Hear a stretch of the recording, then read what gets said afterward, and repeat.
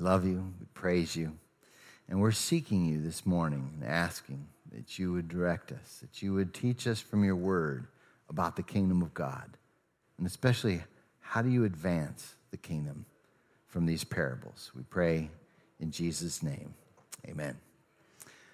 Turn to Mark chapter 4. We're going to look at verses 26 through 34, page 571 in the Bibles that we give away. So if you don't have a Bible, raise your hand. Someone will bring you one and give it to you. It's our gift to you, going through the Gospel of Mark verse by verse. And today we are at these final parables on the kingdom of God. Chapter 4 has been focused on parables, specifically of sowing seed. And so lots of farming parables here. So I thought it would be nice to start out with a little bit of farming jokes. Is that okay? If it isn't, oh well. Watch this. I was thinking about making a video about farm jokes. Oh yeah? You're always coming up with new video ideas. Yeah, problem was it was too corny. Farming. It isn't for everyone, but hey, it's in my genes. Guys, what do you call a twitchy cow? What's that? Beef jerky. What do you call a happy cattleman? I don't know. A jolly rancher. What do you call a cow that doesn't produce milk? I don't know. A milk dud. Milk dud. Did you hear about the magic tractor? No, I didn't. It turned into a field. No way! That's crazy! Why can't you tell secrets on the farm? Because the potatoes have eyes. And the corn has ears. What do you call a successful farmer? Outstanding in their field.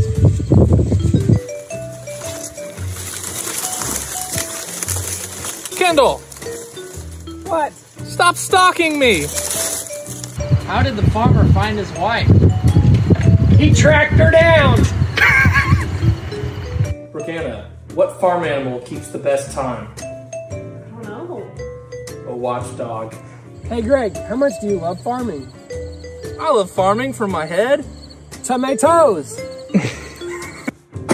Why do farmers make good DJs? Because they know how to turn up the beats.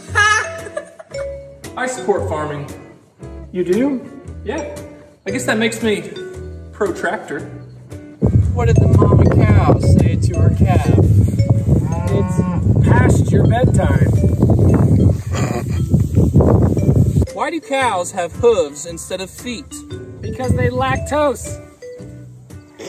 What do you call a cow without a calf? Decaffeinated. What do you call being a vegetarian? A huge mistake. You know why a bankrupt cowboy can't complain? No, why's that? Because they ain't got no beef. Why can't cattle eat round bales? Because they need 3 square meals a day. What do you call a cow with 2 legs? Lean beef? What do you call a cow with no legs? Ground beef. What do you call a sleeping bull? A bulldozer. What do you call cattle who laugh at your jokes? Laughing stock. Why do cattle like being told jokes? They are amused. Why did the cow cross the road? To get to the other side. Why did the rooster cross the road? To prove he wasn't chicken. Why did the horse cross the road? To get to the other neighborhood. Why did the farmer cross the road? To get all of his animals back. Oh.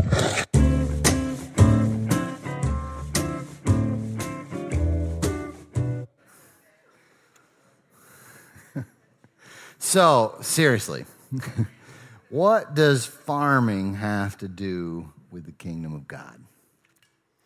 Farmers are hard workers and they're smart workers. Interesting fact, right around 1000 AD, they invented 2 things, a better plow and a better harness for the horse. And with those two inventions, they were able to, cut into the ground more, and so they were able to get a lot better crops. From those two inventions, we really can see the rise of the middle class. People, instead of just farming for subsistence level farming where they were getting just enough to eat, they were able to have bumper crops, able to sell, and then all of a sudden you don't have to have everybody farming, and then so they branched out, were able to do more things. People got involved in schools, et cetera, and you really have, from that point on, the rise of the middle class, and you can thank farmers for that.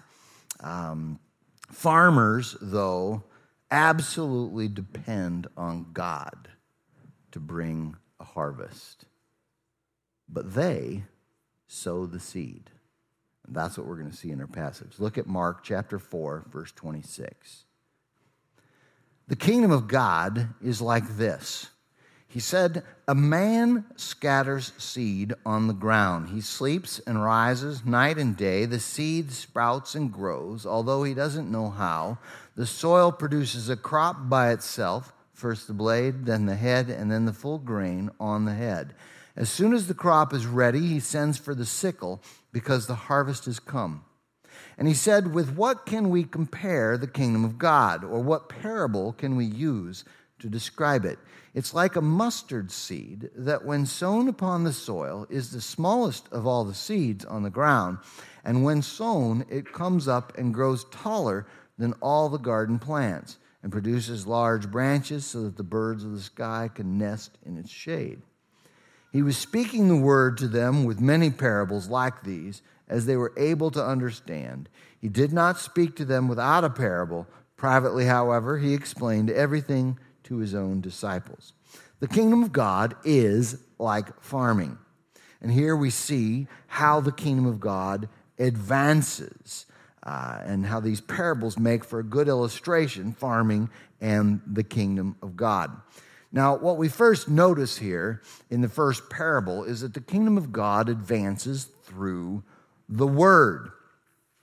In this parable, this first parable, the mysterious power of the seed is emphasized, but we do see that first the person scatters the seed on the ground. And we saw that farmer, when we looked at the very first parable in chapter 1 and chapter 4, verses 1 through 20, that we are the farmers. We're the ones who sow the seed.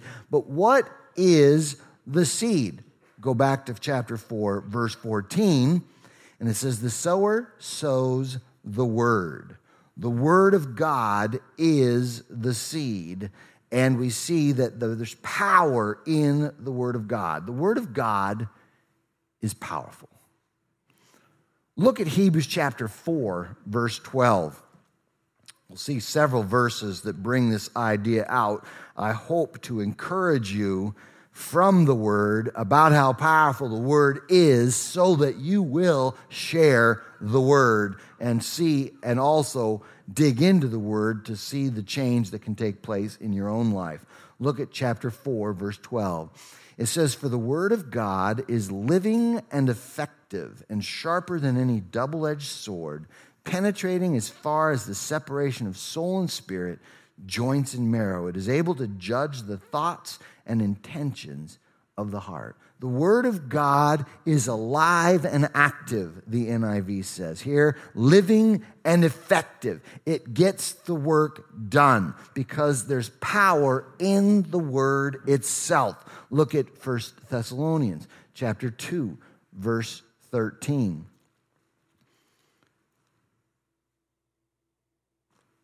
First Thessalonians 2:13, Paul states, this is why we constantly thank God, because when you received the word of God that you heard from us, you welcomed it not as a human message, but as it truly is, the word of God, which also works effectively in you who believe. See how powerful the word is. It works effectively in those who believe. It's used by God to bring people to Jesus Christ. That's how powerful the word is. I love Jeremiah. Look at Jeremiah 23:29. Jeremiah lived probably one of the roughest lives you can imagine, just absolutely tragic. You see that in the book of Lamentations, in the things that, and even in the book of Jeremiah, where it describes his life. But here's what he says about the Word of God. He says, "Is not my word like fire?" This is the Lord's declaration. "And like a hammer that pulverizes the rock." Finally, look at James chapter 1, verse 21. James uses this idea of the Word of God being powerful to bring about salvation. He says, "Therefore, ridding yourselves of all moral filth and the evil that is so prevalent, humbly receive the implanted word which is able to save your souls." There's something powerful about the Word of God that when shared by the Holy Spirit leading you, that it can save people's souls when they embrace it, when they receive the implanted Word. The Bible and the voice of the Lord are the Word of God. Now, I believe the Bible is the supreme Word of God because it is without error. It is our final authority. But God also speaks to us. He didn't go mute after He wrote the Bible, did He? And we've seen that already, how that we have hear that still small voice of the Lord where we experience impressions from God. Both the Word of God, the Bible, as well as the Word of God, when we sense His presence, when we hear His voice, that can mature us like nothing else. Do you want to be mature? Do you want to grow up and experience the fullness that God has for you? He uses the Word of God to bring that about. So dig in and pray. Dig into the Word, the Bible, pray, and listen to God, and He will grow you up, okay? When I was 21, my brain was fried. But I surrendered to the Lord, and I saturated it with the Word. I couldn't get enough of the Bible. And I would just read it and read it and read it and dig in and pray. In fact, it even helped me stop smoking. Okay, that was a struggle. That was tough. So what I did was I carried a little pocket Bible with me, and every time I got a craving, instead of smoking, I would read a full chapter of the Bible, okay? So in fact, I was kind of silly back then, but I would climb a tree and read a chapter of the Bible instead of having a cigarette, okay? And it worked because I think the devil got so tired of giving me those cravings because he didn't want me reading the Bible. Okay, and so it worked. So there's power in the Word. Now, I want to ask you a question. Do I look like a space cadet? Thank you. See, I did not want Tim to, okay. And I was hoping for a good response. Thank you. But let me just say this. It is only by the grace of God because His Word is powerful. It can change you no matter where you have been, no matter where you're at right now as you dig into the Word. The Word of God is powerful. And therefore, we cannot be ashamed of God's method of advancing the kingdom of God. He advances the kingdom of God through His Word. And Paul said in Romans 1:16, he says, "I am not ashamed of the gospel." The gospel is the part of the Word that shares with us how we can get saved. I am not ashamed of the gospel because it is the power of God unto salvation to those who believe, first to the Jew and then to the Gentile. Notice there, the Word of God. I'm not ashamed of it because it is actually the power of God to bring people to Jesus Christ. And so He's calling us. Don't be ashamed of this Word. Look at 1 Corinthians 1, verse 18. 1 Corinthians 1:18, it says, for the word of the cross. Now, the word of the cross, that's the gospel of the cross of Jesus Christ, that Jesus died on the cross to pay the penalty we were supposed to pay for our sins. And if you put your trust in Christ, in what he did for you, you are forgiven of your sins, and you enter into this relationship with God as his son, his daughter. And so we see here, for the word of the cross is foolishness to those who are perishing, but it is the power of God to us who are being saved. That's what the Bible says about the Word of God. Do you see how important it is to our lives and to be sharing it with others? So do not be ashamed of the Word of God. In fact, you're going to get an email from me tomorrow, all right? It's already sent. It's already set up. It's going to go out tomorrow morning, so don't put it in your junk mail. Okay? And basically, the email just gives you some statistics that originally, actually, Heather Tan sent me this. She found these, and I found them extraordinary. So you're going to get them. You'll see the statistics of how the Word of God can change your life and how it makes such a difference if you're regularly reading it. So check that out, okay? It will change you personally. So here we see the Word of God is powerful. We cannot be ashamed of God's method of advancing the kingdom. Now, our parable primarily brings this point out. The kingdom of God advances through God's sovereign work. Notice back at the parable, it does say in verse 26, a man scatters the seed on the ground. And so we, as the farmers, are to share the word to others. If that doesn't happen, the miracle doesn't happen, right? So we're to share it. But now look at what happens once the farmer does that. It says he sleeps and rises night and day. The seed sprouts and grows, although he doesn't know how.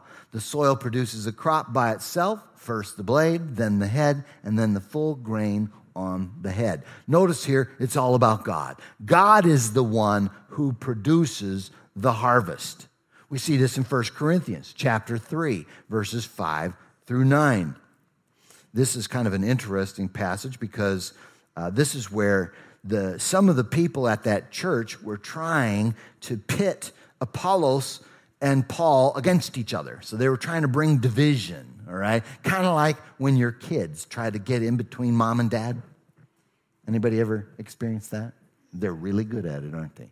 Okay, that thing, don't let that happen, all right? Well, fortunately, Paul didn't let that happen either with them. Look at 1 Corinthians chapter 3, verses 5. This was Paul's response. He says, what then is Apollos? What is Paul? They are servants through whom you believed, and each has the role the Lord has given. I planted, Apollos watered, but God gave the growth. So then neither the one who plants nor the one who waters is anything, but only God who gives the growth. Now he who plants and he who waters are one, and each will receive his own reward according to his own labor. So they did plant the seed, they did do that and water it. For we are God's co-workers, you are God's field, God's building. But notice the emphasis here, as well as in our parable, it's God who brings it about. And so we share the word, and then we trust in God to bring about the harvest. That's what we're seeing. Now, what is the harvest? The last verse of this parable, verse 29, actually gives us an indication of it. In verse 29, it says, as soon as the crop is ready, he sends for the sickle because the harvest has come.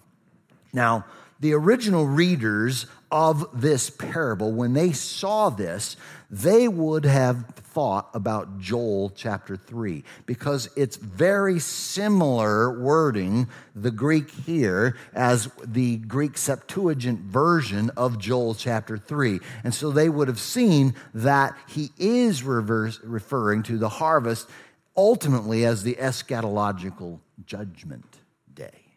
Look at Joel chapter 3, verse 13, and we'll see that. So once again, Jesus is using the same wording as Joel to remind about this idea with the sickle of the judgment day, Joel chapter 3, verse 13 says, "Swing the sickle because the harvest is ripe. Come and trample the grapes because the winepress is full.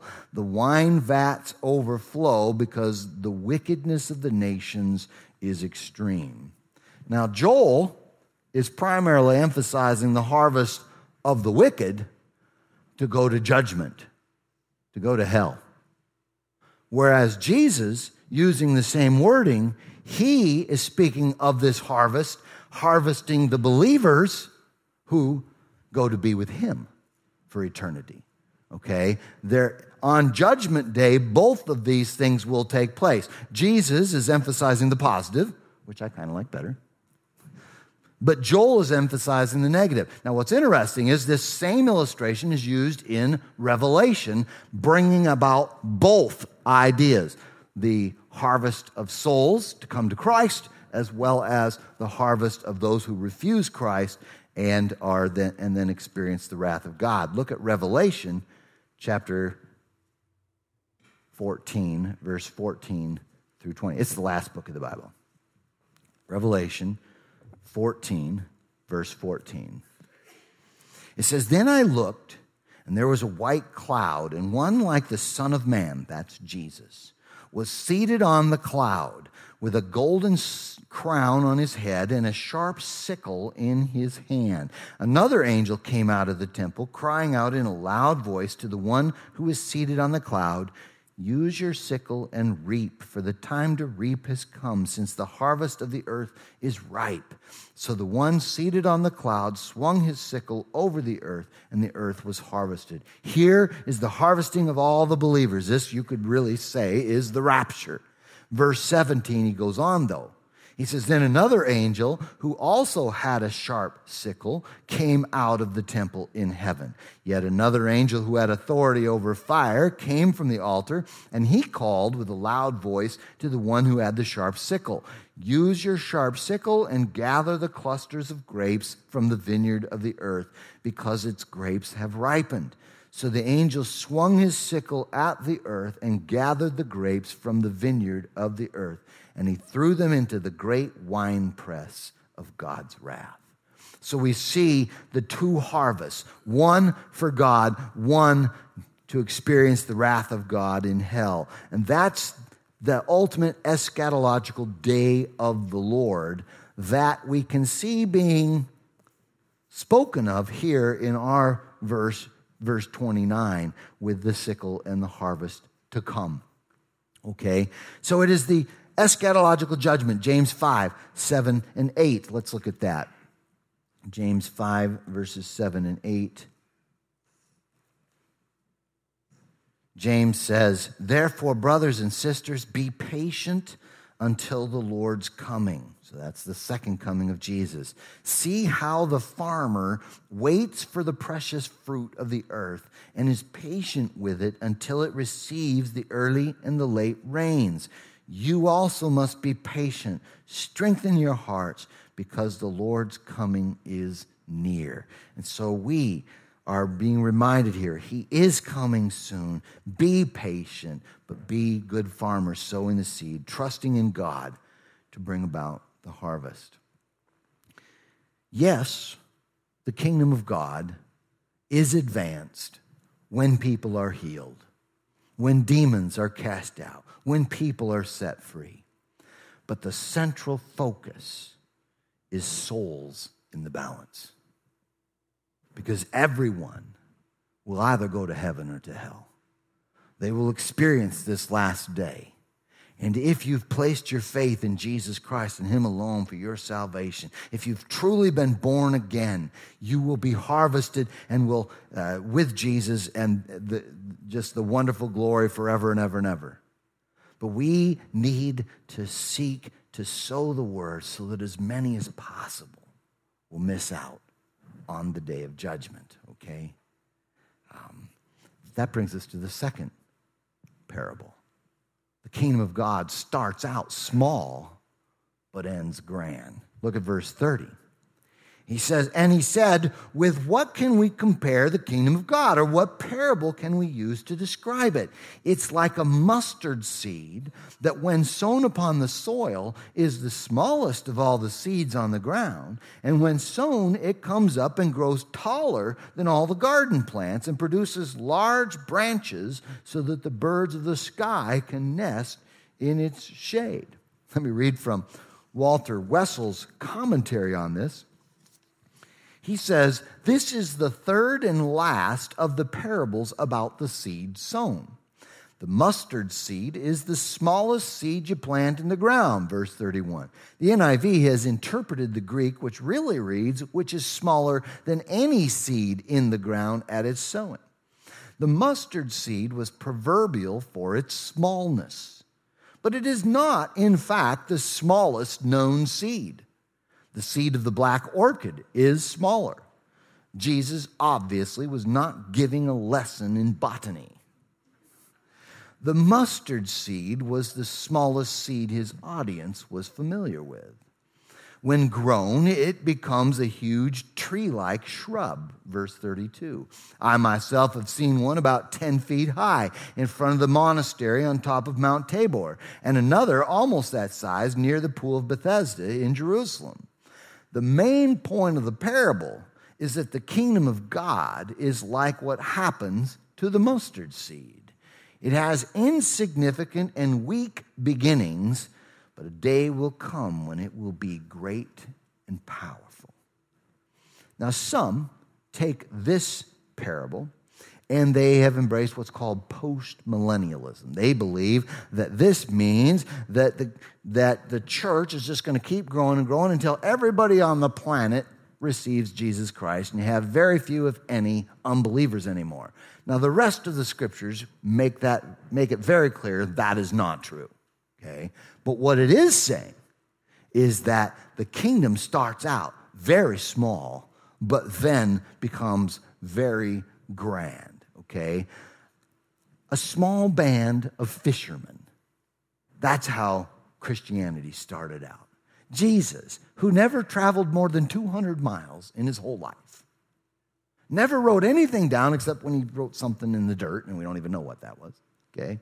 That somehow, through this band of fishermen, the church grows. In the 2nd and 3rd century, the church is persecuted, and yet it spreads throughout the Roman Empire to where we have it today, where the church is all over the planet. It is the most diverse religion on the planet, which is awesome. Okay? And that's what we see. So we see this taking place. And so therefore, in light of this, don't despise the day of small things. Zechariah 4, verse 10 makes that plain. Don't despise the day of small things. Do you sometimes feel like you aren't accomplishing much? Well, that happens to all of us, right? Keep serving. When we got here 10 years ago, Harvest Fellowship was averaging about 150 people on a Sunday. Now we have somewhere between 300 to 350 in the two services. That's not incredible growth, but it's growth. We have baptized over the last 10 years approximately 300 people. That's awesome, okay? But that's just a part of this, okay? We have sent out missionaries. We have sent out pastors who are now multiplying the work. Our future goals, we'd like to become somewhere around 400 to 500 in average Sunday morning attendance and then start planting churches. We don't want to become a mega church or anything like that. We see ourselves simply a part of God's grand plan to accomplish this. Ultimately, worldwide revival is the end goal. That's what God has called us to do. We see this in the Great Commission in Matthew 28, where he says, go into all the world and make disciples. We see that in the very end, this will actually happen. Look at Revelation chapter 7. We see the fulfillment of the Great Commission taking place at the end. Revelation chapter 7, verses 9 through 17. Once again, it's the last book of the Bible. He starts out, he says, "After this I looked, and there was a vast multitude from every nation, tribe, people, and language, which no one could number, standing before the throne and before the Lamb. They were clothed in white robes with palm branches in their hands. And they cried out in a loud voice, 'Salvation belongs to our God, who is seated on the throne, and to the Lamb.' And then the angels stood around the throne. They fell down. They were worshiping God." Skip to verse 14 here. They asked him, "Who are these people?" And I said to him, "Sir, you know." Then he told me, "These are the ones coming out of the great tribulation. They washed their robes and made them white in the blood of the Lamb."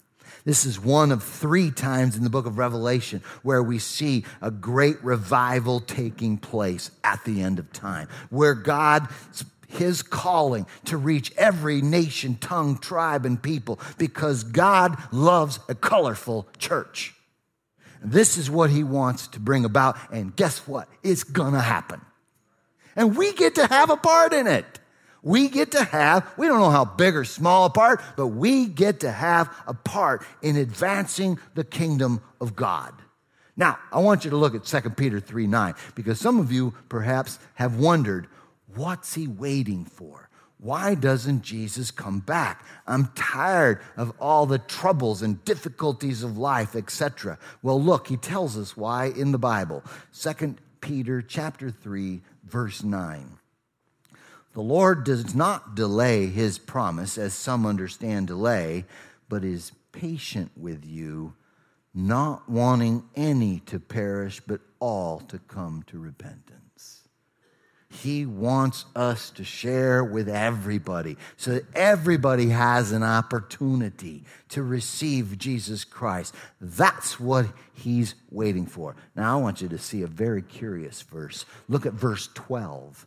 He says, "As you wait for the day of God and hasten its coming." We actually can hasten the day of the Lord. It's coming. You say, how can we do that? By sharing the gospel so that everyone has an opportunity, because God doesn't want any to perish, but all to come to repentance. He's waiting for us to fulfill the Great Commission. That's what he's waiting for. So you can decide, I think I'll just kick back and do nothing, and then it'll take longer, okay? Or you can find your part to play in advancing the kingdom of God. And your part is not to sit in a chair and do this. Right? This does not advance the kingdom of God. It's kind of fun, though. I can go backwards, too. Watch that. You got my point? Okay. Our part, share the seed. Share the word. We share with everybody because we're not ashamed. His part, produce the crop. It's that simple. Now, this brings us to this last point here that he brings up in verses 33 through 35. The kingdom of God is understood by true disciples. Look what he says. "He was speaking the word to them with many parables, like these as they were able to understand." That explains the difficult verse of chapter 4, verse 12. "He did not speak to them without a parable. Privately, however, he explained everything to his own disciples." Wessel, again, explains. He says, "He did this in order to help them understand by means of a veiled confrontation with the truth. It was his gracious means to stimulate their thinking and awaken their spiritual perception. The crowd was not ready for a direct revelation of the truth. In contrast, when Jesus was alone with his disciples, he could speak more directly with them, but even they needed his explanation to understand. Do you hunger for his word? Because the true disciple will hear the parables, will hear the word, and something will draw them to where they want more. They want to understand. They must have God. And then God's word brings them to Christ. They're saved, and then they become a true disciple. Jesus said in John 8:31 and 32, let me read that, very, very important statement on those who supposedly believed. Look what he says. Verse 30, it says, as he was saying these things, many believed in him. Then Jesus said to the Jews who had believed him, if you continue in my word, you really are my disciples. You will know the truth, and the truth will set you free. If you continue in my word. And so we share the word, and some are drawn to it. They can't get enough of it, and they are then changed forever, and the kingdom of God is advanced. So that brings up a question. What is the kingdom of God? Okay. The kingdom of God, very simply, is the rule and reign of the king. And who's the king? Jesus is the king, okay? Jesus brought the kingdom when he came because he's the king. So when he was here, he brought the kingdom of God, and the kingdom of God was manifest, and he healed the sick, he cast out demons, and he shared the gospel, and people received it, okay? So he brought the kingdom. He didn't bring a political kingdom, however. That comes at the second coming, all right? So we primarily focus on the spiritual realm, sharing the gospel of Jesus Christ. Now, then he left, right? But he poured out the Holy Spirit upon us. And so in a very real sense, when we look at all the passages talking about the kingdom of God is here now, but it's not yet. It's here in part, but not fully, because the king isn't back. When the king comes back, the kingdom will fully be here. Nobody will have any sickness anymore, etc., etc. But then also, no one will have any more opportunity to receive Jesus Christ. So the kingdom of God is now in part, and so sometimes we do see people healed. But not everyone is healed. The kingdom of God is now in part, and so we can gain real victory over sin, can't we? And yet we will always struggle with temptation. And so we need the word of God to help us be strong. So we see this idea. It's now and not yet. The Holy Spirit is in us. We share the word. The kingdom is advanced. And we wait for the return of the king. I grew up across the street from a pig farm. Gene Burt, friend of mine, worked at the pig farm, by the way, across the street from a pig farm down in Rochester, near Rochester. When the wind was blowing right, okay, that's just where I lived, right? That's where I grew up. Gene Burt, he got up early in the morning and he fed all the pigs. They had a large pig farm. And then he got on the school bus with me to go to Harriet Bishop. That's where we went to school, if anybody's from Rochester. Okay. Well, but he was a hard worker. He took me many, many times to his pig farm and showed me how things worked. It was fascinating. And in seeing firsthand what it takes to be a farmer, I realized that farmers are hard workers. They are intelligent human beings. Don't let anybody tell you differently, even if he's a politician. And they absolutely depend on God for a harvest. God is calling us to advance the kingdom of God. And we're to learn from the farmers. We sow the seed, we use God's wisdom, and we trust God for the harvest. And we are seeking the harvest of a revival.